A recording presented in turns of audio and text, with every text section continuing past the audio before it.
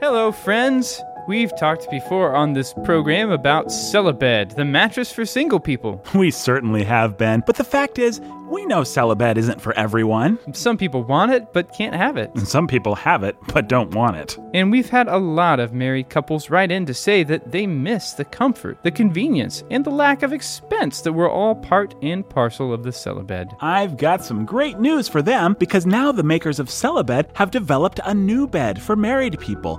The Sterilibed. The Sterilibed. Perfect for couples who think two's company, but three would be a crowd. Not all couples are in a position to have children. What with their careers? Or their income level. Or their commitment to sustainability. Or commitment to gospel-centered service. Seeing all the cities of Western Europe. Playing Settlers of Catan. Shape note singing. Enjoying delicious breakfast cereals. Taking old t-shirts and sewing them into delightful quilts. Falconing. The fact is, there are a lot of good reasons not to have children. So many! And that's where the Sterilibed comes in. The Sterilibed mattress is actually made of 3 layers. First, you've got our regular foam, engineered for maximum core support. Second, there's memory foam for a uniquely soothing and cooling comfort. But what really sets the Sterilibed apart from our other products, Nathan, is that final layer, depleted uranium. Depleted uranium, perfect for ensuring that your marriage will remain hassle-free for years to come. You'll be able to spend your time and money spreading the gospel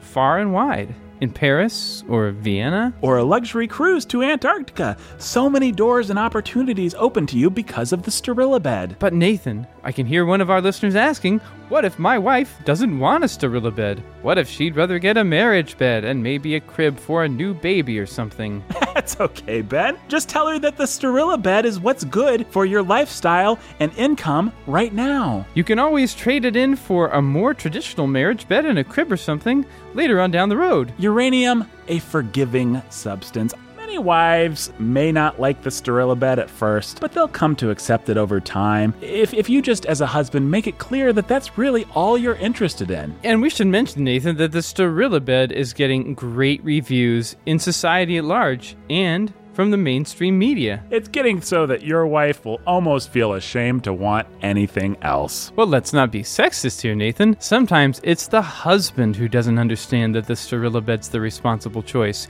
Wives need to tell their husbands that the restful sleep they get on the Sterilibed is exactly what allows them to maximize the giftings and callings they have, free of all those little distractions. The Sterilibed empowers women. For some reason. What? How? It just does. That's right. Be a leader, not a breeder. The Sterilibed. Turn your fruitfulness into free time. What does that even mean, Ben? I have no idea. You are now listening to The Sound of Sanity. The sound will continue for the duration of the program.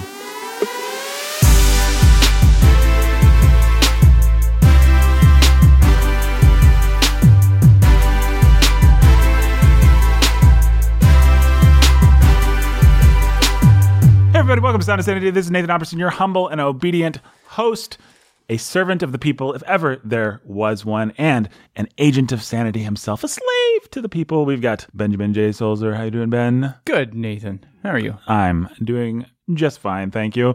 And even finer, now that I'm introducing our good friend, Pastor Jacob Menzel, the master of the people. That's right. Bow to me, all ye people. I am your master. Love him and despair, folks.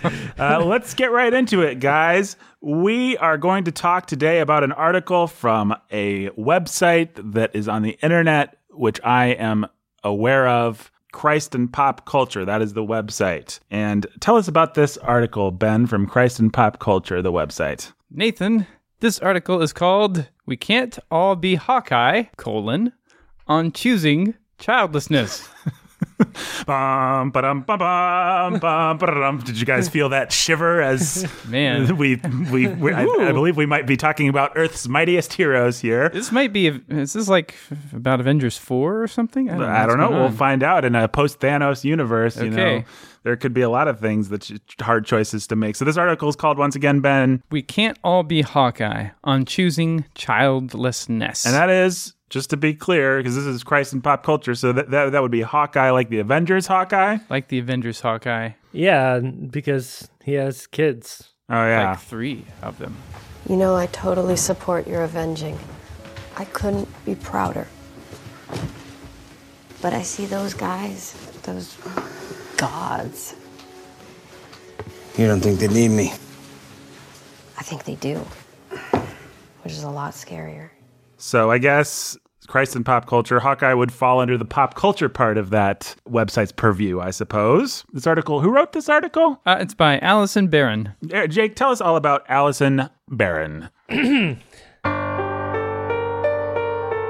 Allison Barron's byline says that she is, quote, the executive editor of Area of Effect magazine, co-host of the Infinity Plus One podcast, and staff writer for Christ and Pop Culture. When she's not writing, designing, or editing, she is usually preoccupied in Hyrule, Middle-earth, or a galaxy far, far away. Star Wars. Hashtag things that I've heard of. She sounds like a cool, nerdy kind of chick, huh? Yeah, Nathan, we talk about pop culture a lot. Jake, I don't talk about any of that stuff. I'm a strong, silent type, like Spike from Cowboy Bebop.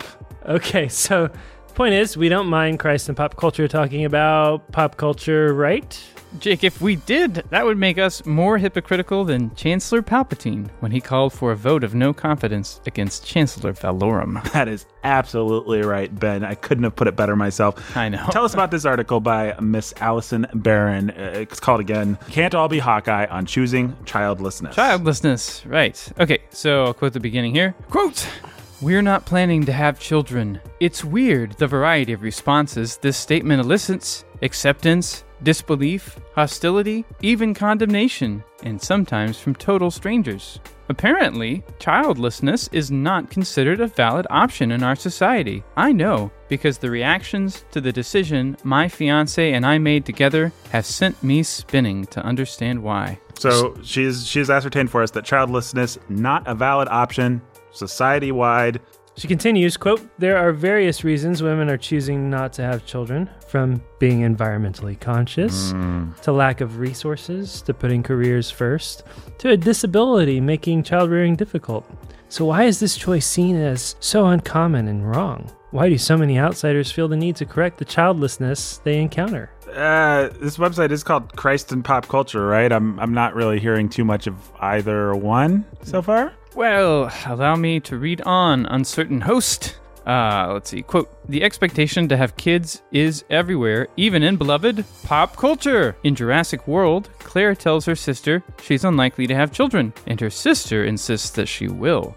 Responding, 'It's worth it.' These stories perpetuate the idea that women don't really know what they're saying when they voice their disinterest in having children." See, man, she's totally got us. Jurassic World, that beloved piece of pop culture. That beloved piece of pop culture. I don't know what's scarier in that film, the rampaging uber dinosaur or the outdated notions regarding child rearing. It is a coin toss for sure.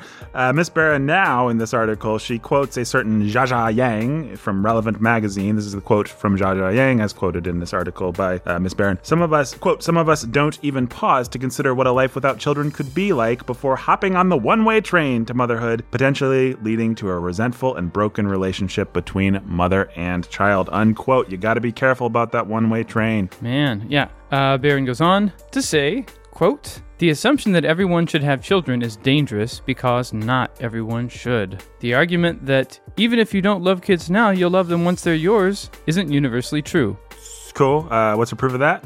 Barron immediately talks about a victim of child abuse who doesn't want kids. Okay, so she's like implicitly arguing that the normal should be arranged to accommodate the abnormal, but I guess that's neither here nor there. Well, it's kind of here and there. Well, that's not her only example. So she goes on to talk about herself. Quote, "For reasons involving my health and work as a missionary, I realized it may not be the best choice for me. I'm actually thankful I remained single so long because if I had married young, I'd probably be living a life unfitting to my goals, personality, health issues, and biblical strengths. I get to impact a lot of people in my current position. I am able to help a fledgling ministry find its feet. I am also able to work when I can and rest when my body conks out." Well, that's good. Well, does she address, like, what about Christians that believe, like, what Christians have always believed, that children are kind of awesome and a blessing of God? And does the article address any of that?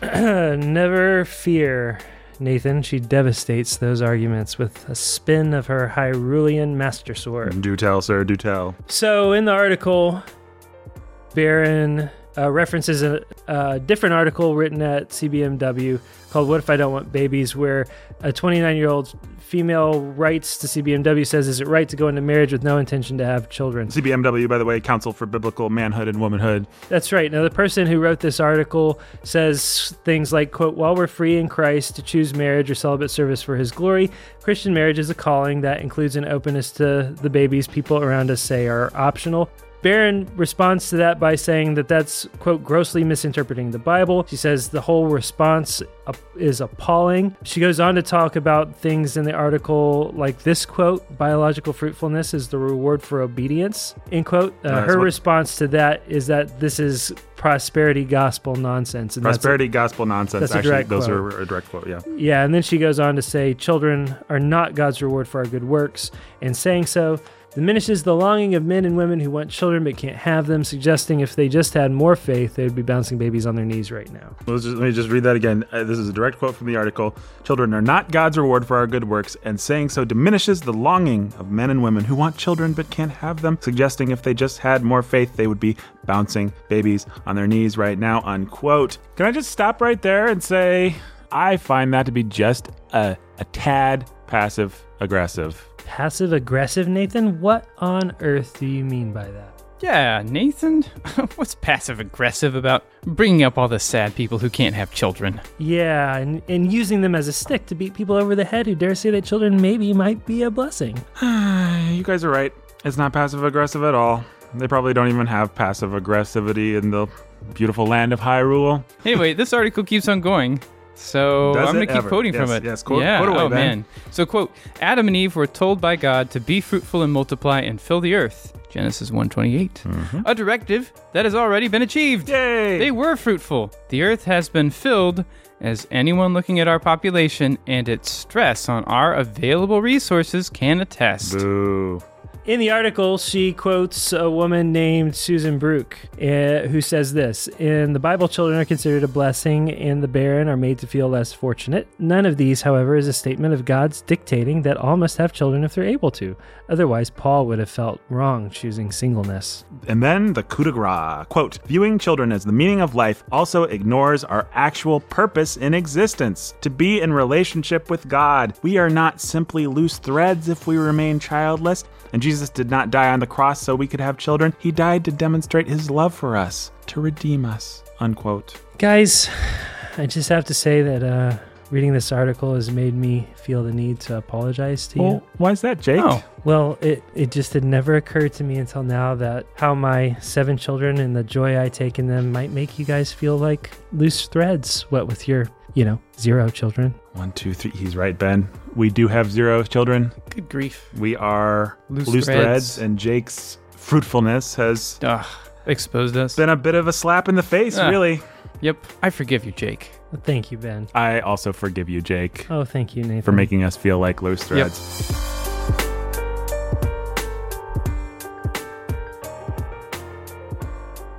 But speaking of loose threads, what happened to this is an article for Christ and Pop Culture. I guess we got the former. What about the latter? Where's the pop culture? Yeah, she's getting to it. Quote, the Avengers serve as a useful analogy for 1 Corinthians 12. I just want to stop you right there. So that's an actual sentence from this article? That is an actual sentence from this article. That might be my favorite sentence that anyone has ever written. Can we just hear that again one more time, please? Sure, yeah. The Avengers serve as a useful analogy for 1 Corinthians 12. Fantastic. Which talks about different types of people contributing to the work of God. Indeed, the body does not consist of one member, but of many. Every member of the superhero team brings different strengths to the table. And you'll note only one of them, Hawkeye, has children. A reality that probably makes it more difficult for him to risk his life for the world's sake. I'd just like to reiterate, that's an actual quote from the article, as is the thing I'm about to read. Quote, I admire Hawkeye for choosing to save the world and have a family. I admire his family for dealing with the stress and worry that must entail. But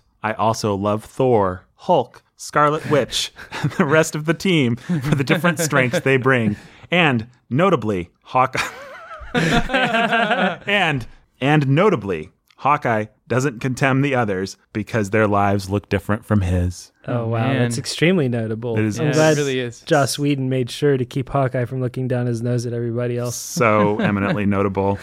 All right, so the article concludes, quote, I question what the world would look like if childlessness was viewed not as a problem to be solved, but an opportunity to serve God and people in other ways. If you have children, I celebrate with you. If you don't, but long for them, I mourn with you. If you desire marriage but don't want kids, I understand. And I think God does too. There are many ways to have an impact on the world, to serve God and others. Having children is only one of them. Having children is only one of them. We can't all be Hawkeye, nor should we be. All right. That's it. Stirring words. Well, guys, I guess if people haven't been able to figure out from the somewhat snarky tone we adopted, I don't think we're too overly fond of the notions being expounded. Jake, true or false?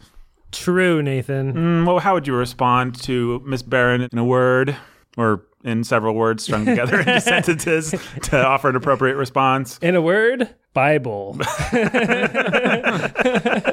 I mean, it's pretty dopey and sentimental and actually doesn't make a lot of arguments. Arguing against it is a little bit like trying to nail down Jell-O or something, because she doesn't actually give you a lot of concrete stuff to worry or to, besides how certain people feel and some Avengers analogies. She feels and stuff like that. she could better serve God by not having children, and that she doesn't need to be open to children while being married.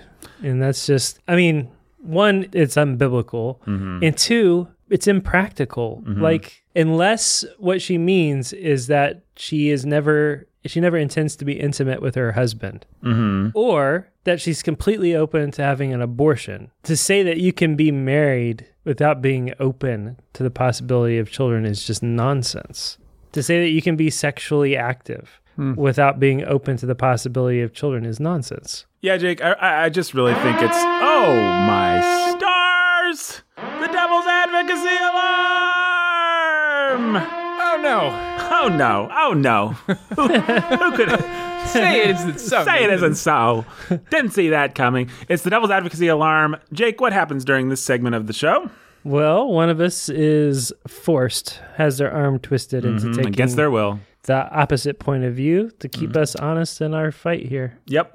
And I think the person for the job today is me, the unmarried man currently in a childless state, someone who's felt oppressed by, I was about to go into some of my trademark Nathan irony or whatever, but that's not what I'm going to do. I'm going to try and play this role straight, do a credible job of being the devil. So here I go. I think one of the best things that she actually said, Miss Barron said in this article, Adam and Eve were told by God to be fruitful and multiply and fill the earth. That's in Genesis 1:28. And the earth is pretty full, guys. You have that mandate back in the Old Testament. We have a similar mandate in the New Testament. It's called the Great Commission, and we're supposed to bring people into the second birth. We are looking to make children of God. That is the mandate given to Christians in a world after Christ came. This is exactly what she's talking about. If you just take a step back from it and forget about some of the cultural stuff, but just look at what she's actually arguing, big picture, you see what she's saying is we are called to bring our lives into conformity with Christ and to spread the gospel to people. That is the Great Commission. That is to be the primary focus. And there's all kinds of... Now, Nathan. Yeah. What? Just because the Great Commission echoes the cultural mandate doesn't mean that it replaces it, doesn't mean that it's opposed to it. Turns out they actually work in harmony with one another. Okay. There's no place anywhere in Scripture where the cultural mandate given to Adam and Eve and therefore through them to all of their children, there's no place where that's taken away. There's no place where that's nullified or abrogated, as the theologians say. It's part of what it means to be human. Yeah, and if you have kids, your kids are holy to the Lord, and you get to raise them in the Lord to fear Him, which makes more Christians by God's grace. Now, Jake, would you consider the Apostle Paul to be part of the canonical scriptures, the inspired Word of God? Yeah, his letters are inspired Word of God. In 1 Corinthians 7, Paul is writing to the Corinthians, and he says, "The present form of the world is passing away. I want you to be free from anxieties." This is Paul speaking. "The unmarried man is anxious about the things of the Lord, how to please the Lord. But the married man is anxious about worldly things, how to please his wife, and his interests are divided. And the unmarried or betrothed woman is anxious about the things of the Lord, how to be holy in body and spirit. But the married woman is anxious about worldly things, how to please her husband." Now, I realize that doesn't speak specifically about children right there, but it seems to me that while Paul is giving freedom, he's also being, for lack of a better word, very pragmatic there about the best ways to serve the Lord. And that's the kind of thinking that seems to me to be reflected in Mrs. Barron's article, where she's just saying, and I think rightfully saying, do what is going to be best to serve the Lord. And you know, for a lot of people, that actually can be not having children. Yeah, but you need to be if you're going to go there, you need to be as pragmatic as the Apostle Paul was, which is to draw a very clear division between married and unmarried. The question isn't children or no children, it's married or unmarried, and that's for a reason. The married man or the married woman has to be concerned about the things of this world, and that includes the children that they ought to have and inevitably will have. It doesn't include a possibility of a married future without children. That's not what he's making provision for. He's saying if you want to be devoted to the Lord, remain unmarried. That's exactly how he says to go about it. You want to remain free from the burdens and cares of this world so you can be devoted to the Lord, and you're able to do that, be chaste, be unmarried, and give yourself wholly to the Lord. Unless you burn, and then go ahead and be married. Yeah. But children never enter into the equation. In fact, he's not stupid. If he wanted to, he could tell them, be married, take care of the burning, but don't have kids because that'll distract from your service to the Lord. But he never goes there. He never says anything like that. Why? Because children are part of marriage. What Jesus actually does say is that there are very few people who are capable and who are given the ability to remain unmarried and therefore be chaste in devotion to the Lord. There are very few who are able to be eunuchs, true eunuchs for the kingdom of God. You guys are assuming this inextricable link between marriage and children. We obviously know that that's not the case. We know it's not the case today. It doesn't actually take abortion in every case, as you alluded to earlier, to prevent children. There are ways of doing it without committing murder. King Solomon had 700 wives, 300 concubines. How many wives do you have? Just one. How many concubines? Zero. Zero. Do you think that the scripture allows for or prescribes you to be able to have more than one wife? Do you think that you could have a few if you wanted them? From the beginning, it was not so. He made them male and female. Yes, I understand. So do you therefore acknowledge that there are things in the Bible that are descriptive without being proscriptive?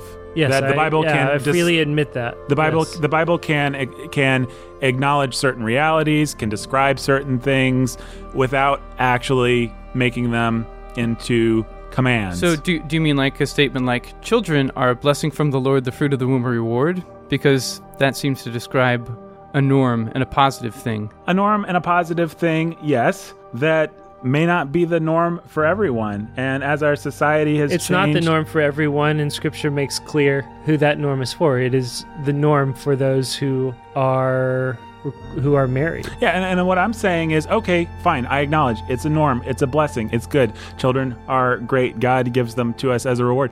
I think when you get all snarky about an article like this, you're really overstating your case, because what you guys want to do is take something that is a blessing and make it into a command. You haven't quite come out and said that yet on We're the not episode. the ones making it into a command. God made it into a command, actually. Actually. And be fruitful and multiply, fill the earth. Which is a very general command that to all of humanity. That's right. So me and Ben are sinning because we're not married and we aren't having kids. No, if we were We're not married being and not fruitful. having kids. If we were married and not having kids, that's the idea. Is that But I'm not being fruitful. I'm not multiplying. I'm multiplying times one. There are men who aren't married, and there are men who aren't married just for a season, and then there are those who are eunuchs for the sake of the kingdom of heaven. Those two categories aren't sinning, although maybe you and I aren't married because of sin, aren't married yet because of sin in our lives so far. So there's a big picture command of God that applies Right. to me that I have absolutely no way to fulfill or obey right now in my life. No, the way that you fulfill and obey that command is by pursuing the possibility of a wife in marriage and by being a godly man who takes responsibility in your church, who is a spiritual father to those around him, and who is faithfully pursuing obedience to God in every aspect of his life. So it sounds like there's a lot of different ways to obey this command, and she's simply in this article describing her way, her and her husband. No, she's specifically in this article describing her way of disobeying this command. That's right, because all the obedience that Jake is talking about still tends towards fruitfulness. You would still be aiming towards fruitfulness if you were pursuing a wife, being faithful in the church. Your aim would be a fruitful marriage. If she does, here in this place, what she is doing, if she does her missionary work well, I don't know what her work is, but we can surely conceive of a reality where if she does her work well, if she writes her articles, if she supports God's church, if she does the work of the gospel, she is tending society, she is tending the people around us towards fruitfulness without actually having to pop a baby out every 9 months. The work of God. Nobody said she had to pop a baby out every 9 months. What she's doing is she's making herself sterile in exactly the place where God's commanded her and made her as a woman to be fruitful and fertile.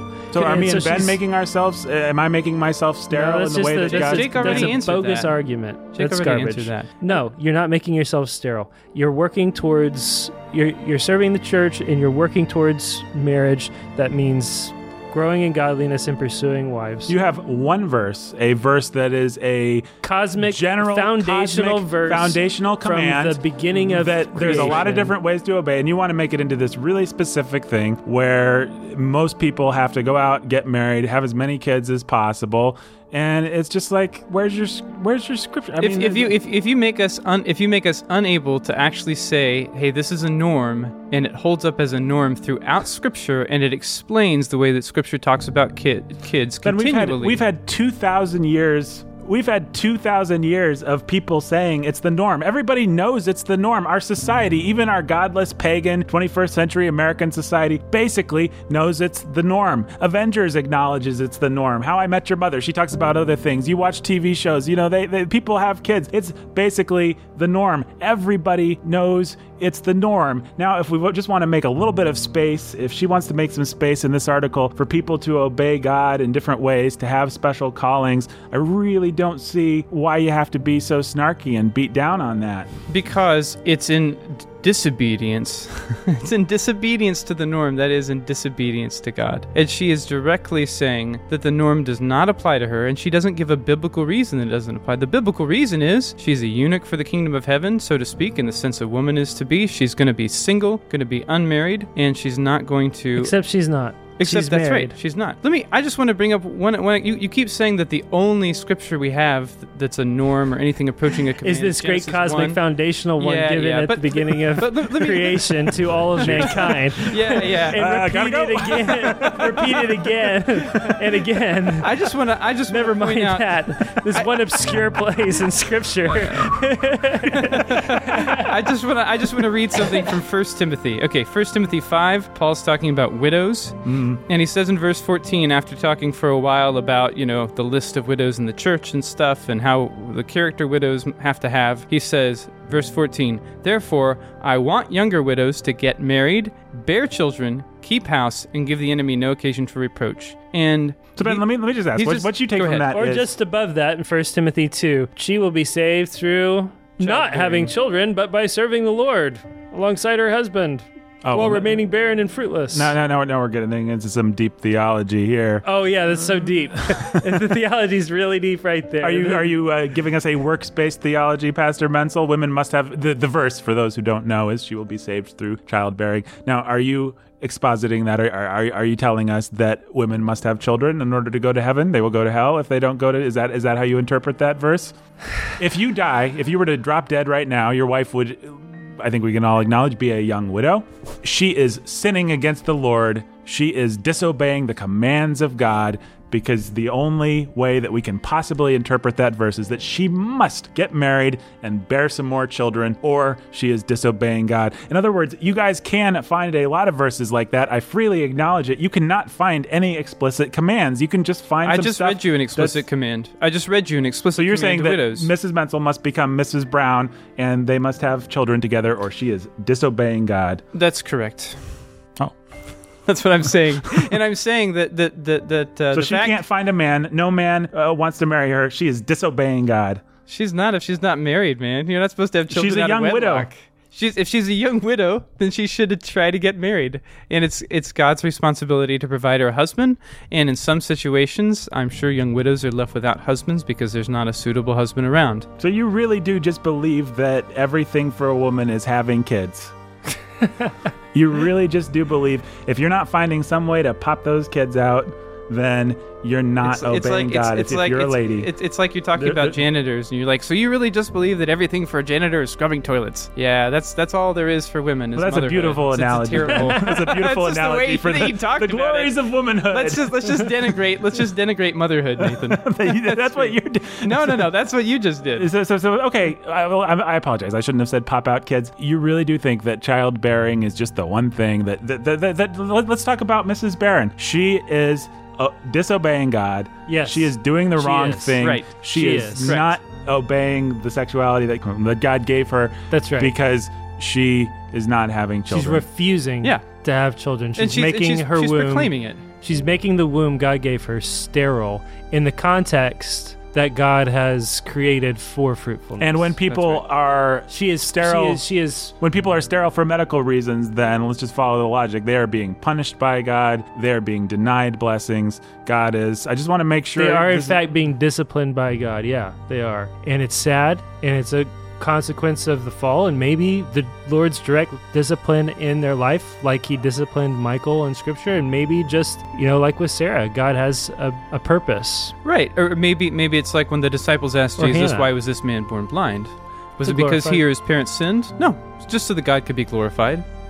So I just want to make it very clear, because you guys can dress it up any number of ways, but I'm really not even going to argue against it. I just want people to be absolutely clear about what you're arguing. What you're saying is that the way that a woman defines her worth before God is through bearing children. That's it. That's what young widow just needs to get married, have more children. That's what I think you guys are basically saying. And we can dress it up in any language we want. We can dress it up in any language we want. Here's the thing. Technology has moved on. We are actually not living in the same world that the Apostle Paul lived in, that Jesus lived in. Things are actually different now. It is actually possible, in a way that it hasn't been historically, to obey the commands of God in such a way that we can get married, that we can help each other not to burn with sexual lust, and that there won't necessarily be children, and we can give ourselves to the service of God in other ways. And I don't see why we have to be so hardcore about saying everything on this side of the line is wrong, everything on this side of the line is right. If you're not just embracing children as the thing, then you're doing something wrong. It seems to me that that's not the direction that the Apostle Paul actually took his ministry or advised people to take their ministries. It seems to me that there's a lot of different ways that we can fulfill both the Genesis one and the Great Commission, and people are called to different things, and that's all she's talking about. And for you guys to want to just jump down her throat and pretend like it's all ridiculous and there's not actually a more nuanced way to approach this whole thing is ridiculous. And that's my case. Well, Devil, you make some absurd and ridiculous points. But we'll come back and answer them anyway. Oh, good. I was hoping you would, because I thought they were pretty absurd. Incredibly unfair. And I'm sorry, guys. I'm just trying to be good devil's advocate. The alarm went off. I tell you every week to uninstall the darn thing, Ben. Okay, let's go to... you tell Q Sulcer to do it, and that man can't be relied on to fill up a tank of gas properly. They look very similar. Well, guys, we've talked a lot about the theological and the moral ramifications of this article. We haven't really talked about the Avengers of it all that much. Obviously, this article is based on the great film Avengers: Age of Ultron. And as a matter of fact, Jake, our good friends Brandon Chastain and Anna Chastain, I think it's on TV tonight. They probably got done watching it just about now. I wonder if they're processing it in much the same way that Mrs. Barron processed that movie. That is such a good question, Jake. Yeah, that question is right on target because Hawkeye shoots arrows into targets, and Why don't you cut now?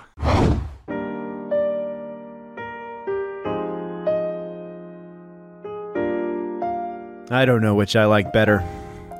Watching my favorite film, Avengers Age of Ultron, or doing it snuggled on the couch with my lovely wife. I think you must be Hawkeye, darling. Why is that, Moan Cher? Firstly, because you look so good in a sleeveless vest. You're too kind, love. And secondly, because you shot an arrow into my heart. You know, dearest, there's another way I could be like Hawkeye. I couldn't help but notice all the children he had. Yes, darling. Is there any film that better sums up Psalm 127's words that children are a gift of the Lord? Like arrows in the hands of a warrior. I love it when you quote scripture, Mon Amour. A warrior like Hawkeye, or like you. Yes, let's have another baby, darling. Thank you, Avengers Age of Ultron. Hold it right there! Captain Sanity. That's right, it is I, Captain Sanity!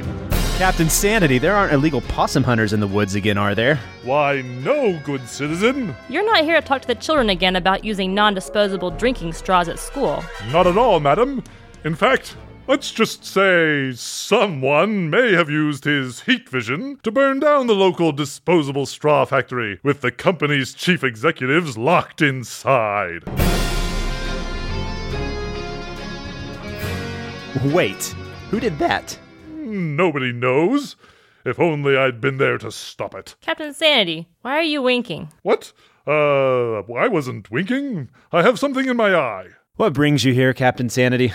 Well, good citizen, I was contemplating in the Fortress of Sanity when suddenly, what should I hear but the sound of humorous quips being exchanged, robots being destroyed, and the sad death of a bullet-riddled speedster. In short, Avengers Age of Ultron was being watched in this very home, unless my super hearing deceives me. Not at all, Captain Sanity. We often enjoy watching the action-packed, thematically rich tale of the Earth's mightiest heroes facing off against a robot gone wrong. Ah, yes, the pathos of the Scarlet Witch. The madness of the Hulk. The unstained innocence of Vision. And the heedless ignorance of Hawkeye. But Hawkeye is our favorite character. In fact, we were just... Yes, I heard that, too. Should you be listening in on people's private... It's for your own good. Also, sometimes I forget to put in my sound-isolating superbuds. Okay, wait, so what's this about Hawkeye's heedless ignorance? What are you talking about, Captain Sanity? I'm glad you asked, Mrs. Chastain. May I call you Anna? No. When Avengers Age of Ultron first hit the silver screen in 2015, ordinary citizens like yourselves were blown away by the richness of its plotting, the wit of its dialogue, and the timeliness of the message. And yet, certain superior minds recognized that there was a flaw in this work of genius, a flaw that threatened to undermine not just the film, but civilization as we know it. Would it surprise you, dear citizens, to know that said flaw existed in the seemingly happy home of Hawkeye? But Hawkeye is our favorite character. Few would disagree with you, and fewer still would see the danger. What danger? The danger, madam? I'll tell you the danger. What if every woman in America thought like Hawkeye and Mrs. Hawkeye? What would become of us then? Women everywhere giving up their needs and desires and subjugating themselves to children. Children everywhere, madam. Children. Crawling over everything. Children draining our resources. Children crying and whining and sticking fine American products in light sockets. Children taxing our already overtaxed public school system beyond measure. Captain Sanity, children may be hard. But they're a blessing. No true fan of Avengers Age of Ultron would think otherwise. Very amusing. A blessing, yes. So is broccoli, but... Captain Sanity, children are a blessing from God. And they bear his image. Yes, my friends, and so did the good people of Sokovia. I ask you, would Earth's mightiest heroes have been able to save them from the perils of Ultron if they all had children to care for? That is a false dichotomy. Yeah, maybe instead of Captain Sanity, you should be called the false dichotomator. Very witty, dear. Thanks, darling. I submit to you, dear citizens, that it's time for the world to be done with Hawkeye. To finally embrace the awesomeness of Captain America and Hulk and Iron Man. I admire Hawkeye for choosing to save the world and have a family. I admire his family for dealing with the stress and worry that must entail. But I also love Thor, Hulk, Scarlet Witch, and the rest of the team for the different strengths they bring. And notably, note this well, citizen, Hawkeye doesn't condemn the others because their lives look different from his. What on earth are you talking about? Hawkeye is a true hero. He has a quiver full of not just arrows, but children. And you're telling me that Iron Man does not have children? What would you call his suits of armor if not his children? Okay, and I suppose that Captain America has children because he gives birth to new patriots. Now you're on the trolley. Ah, if only there were a way to end the subjugation of American wives everywhere and hold back the nefarious plague of evil that Joss Whedon unwittingly released, Tony Stark style, upon the earth. Nefarious plague of evil? You mean children? Overpopulation is no laughing matter, ma'am. It's not like we can just snap our fingers and solve the problem, though obviously that would be sweet. You do realize you sound exactly like a certain big purple psychotic supervillain, don't you? Barney the dinosaur? 100% fictional, I assure you. Oh shoot, one of the kids is up. Madam, you have children? Yeah, 5 of them. Just as Avengers Age of Ultron intended. I'm too late. Curse you, Hawkeye. Well, farewell, citizens. Wait, Captain Sanity, what about the broken window? I'm always happy to stimulate the local economy by breaking people's windows. Captain Sanity, that's literally an economic fallacy. It's... Goodbye!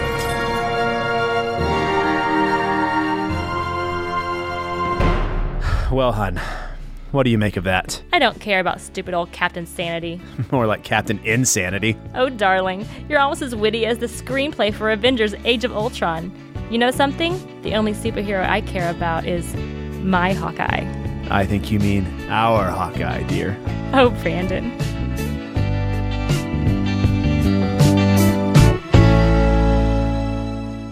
Okay, guys, I'm just going to make a little confession. I don't know that I've felt more slimy playing the devil. Everything I was saying was just a lie. And the way to lie well sometimes when you don't have any more meat to work with for your lie is to just lie loudly. So that's what I was kind of doing there. My favorite part was the part where you tried to act like the creation mandate was just this one obscure verse that happened to be in our pockets. Well, here's the thing about it. The utility of the devil is sometimes to let us talk our way through sophisticated arguments that people make. I don't find the arguments that people make. If you're willing to look at the Bible and you're willing to obey the Bible, I don't find the arguments against it to be all that sophisticated, which is why the devil wasn't all that sophisticated. What the devil did do is try and hit us all in the feels and make us feel like patriarchal monsters for even going there, for even trying to put all these Bible verses together and figure out what they say and obey them. So what do we do with that? How do we actually respond to the devil? The first step towards being a faithful biblical Christian is being willing to actually accept what the Bible says clearly and plainly. Mm-hmm. And that begins with the book of Genesis and God telling us how he made us and what he made us for. And he made man to bear his image and commanded us to be fruitful and to multiply and to fill the earth and to subdue it. And so just being good men and women who fulfill God's intended creative purposes is sort of foundational to that. Mm-hmm. And denying that is to be not just in rebellion against the clear commands of Scripture, but in rebellion against nature, against the way that God made us. God made men to work. God made women to be helpers and to be life givers. And so basic fundamental anthropology, men and women are made for one another. They're made to be married. They're made to bear children. And so that's what we're supposed to do. To be, as the person in the article puts it, that Baron was responding to be married is to be open to children. You can't have the one without the other. And you shouldn't. Those verses in Timothy about women will be saved through childbearing, there's a correlation for men. when Adam and Eve sin at the fall, we're cursed, and we're cursed according to our sex. And so what it says for men is that our work will be futile, and what it says for women is that there will be pain in childbearing. And so one of the most sanctifying things for a man is for him to work and till the soil and to subdue the earth and face up against the futility of that. And that's one of the most sanctifying things that a man can do with his life. A man's made for work. A man ought to work. A man ought to face up against the thorns and thistles of whatever field he's working in and trust God with that. And that's a part of his sanctification and a part of him becoming godly. And it's very similar for a woman, that for her, facing up with the pains of childbearing and bearing and raising children is one of the most sanctifying things that she can do. That's just a part of being godly. What Barron wants to do is deny herself not just the blessings of children, but the pains, the responsibilities, the sanctifying work of bearing children in this world for something easier that feels to her more spiritual. But it's really about denying her sexuality, and it's about denying the way God made the world, and it's about denying God the fruit that he wants, and it's about living in rebellion against God and his purposes. And it's about fighting against the very things that will sanctify her and cause her to grow in godliness, things designed by God for that good work. Because clearly, that's what she needs. She's not even, though, appearing to be devoted to her husband, to be helpful to him in any way. That's not what she talks about as having anything to do with her work of service to the Lord. He's very incidental to the entire narrative. Absolutely. It's about fulfilling her calling and her fulfilling her ambitions and her, what's she say, her biblical gifts or something like that. Her calling, her gifting, yeah. And that's has to do with her job as a missionary. And she doesn't explain what that is, but she helps many people. But she does have time. We know from her byline, she does have time to play Legend of Zelda and watch some Star Wars and watch some whatever the other thing was she mentioned. Some Zelda. Some Zelda. She's got time for nerdy stuff.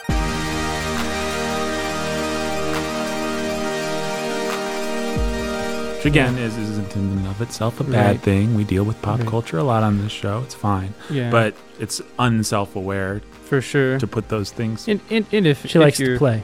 If your mission involves, here she is. She's a missionary. She helps people. Well, let's presume that she actually does. That God uses her. Well, what she's doing here is directly unhelpful because it's teaching people to contradict the scripture and not to obey their sex.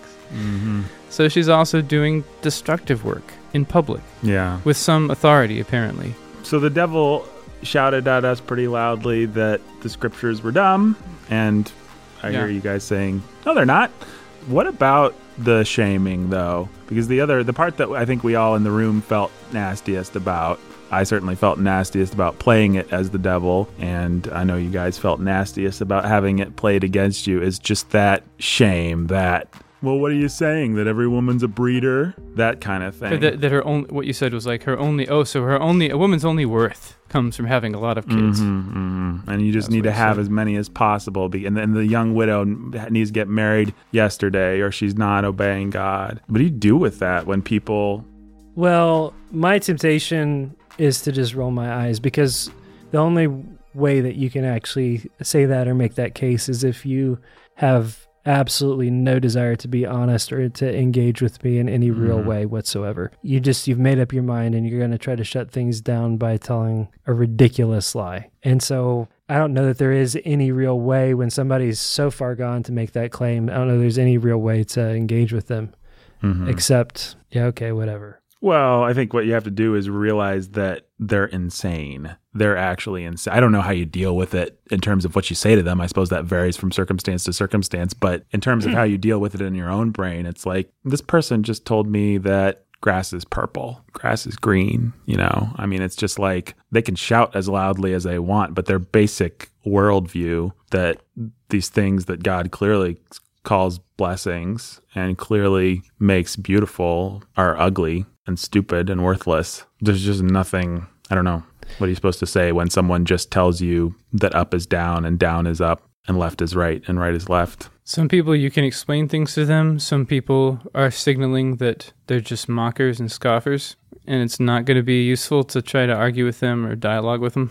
Yeah, I mean, at that point, there's only one place to go if we're talking about a real person, and that's to real sin, because you're not having any kind of rational conversation with them, that's for sure. And they've signaled to you that they have zero intention of having any kind of rational conversation with you.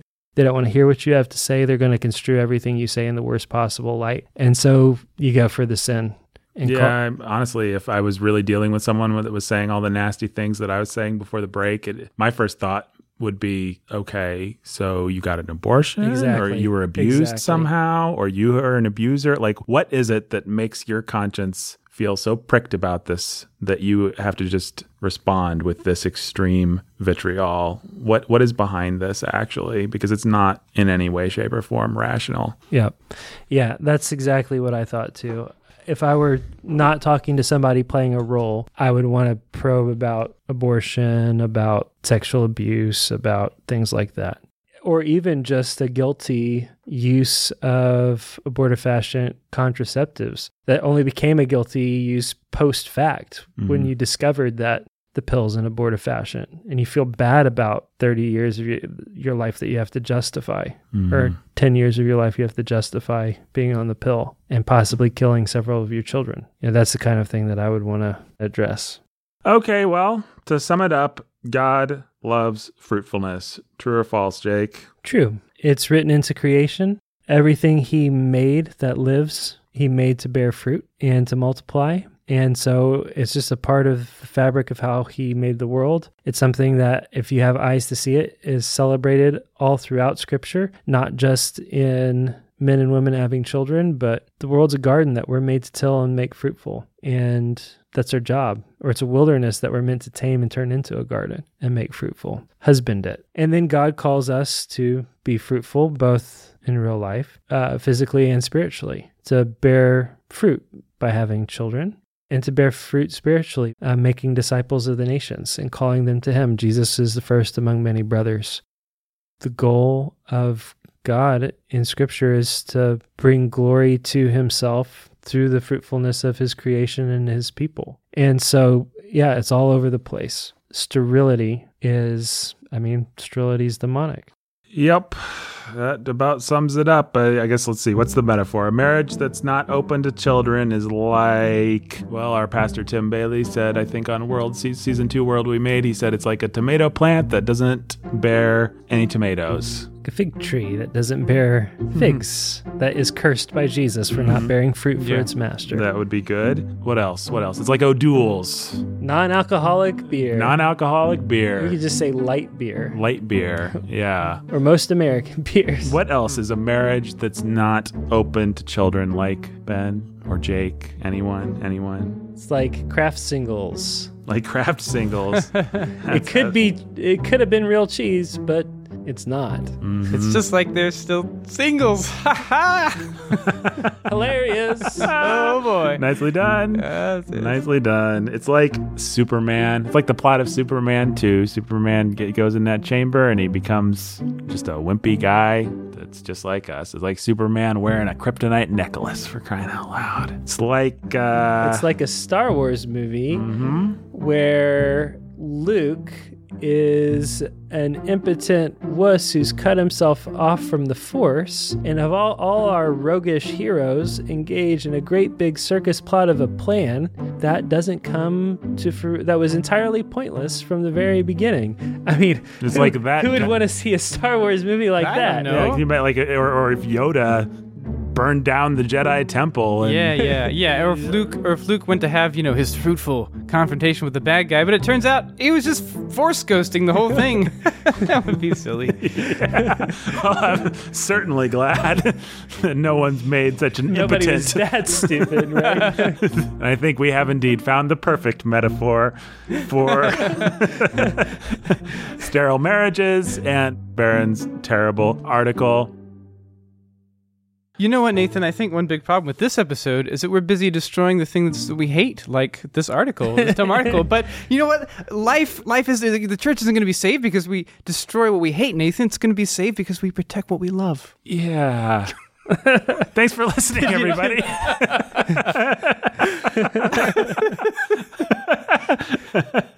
You know what? I'm going to drive my spaceship into a laser now.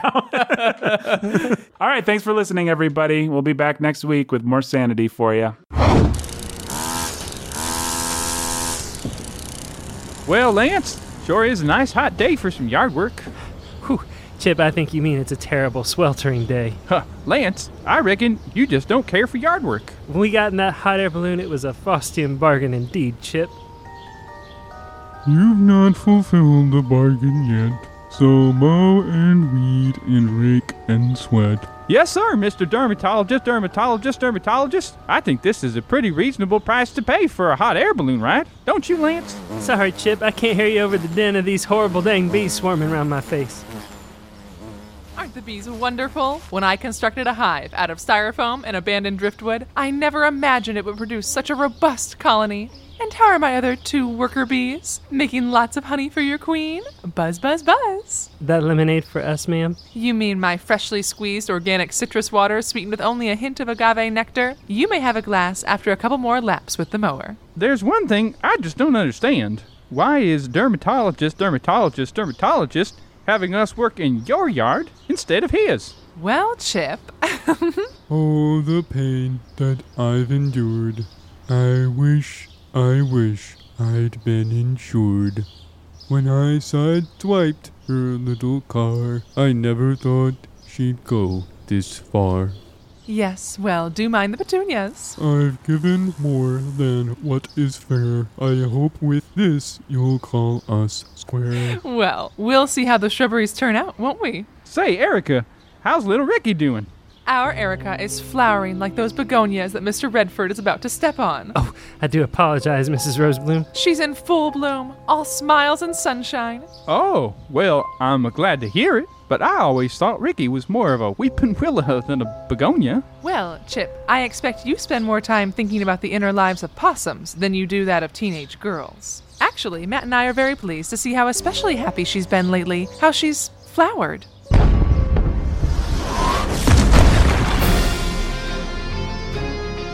Hold it right there, citizens. It is I, Captain Sanity. What's this travesty I see before me? Captain Sanity, mind the begonias. Oh, yes, ma'am, of course, I wouldn't, anyhow. What's this travesty I see before me? Don't you fine citizens know that there are some fine electric lawn tools you could be using, instead of these gasoline-powered mockeries of all that is good upon the earth? Why, it's our local superhero. From 1 to 10, I rate you 0. Dermatologist! I might have known you were behind all this. Your airy-fairy schemes have damaged the ozone layer enough, you villain!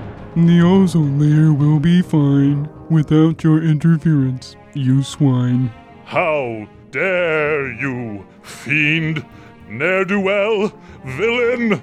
Your SJW shenanigans are vanity. Is that all you've got, Captain Sanity? Your balloon isn't the only thing full of hot air, you monster. Who knows? Maybe some parts of you can be recycled, dermatologist. You like to recycle. I like to take out the trash.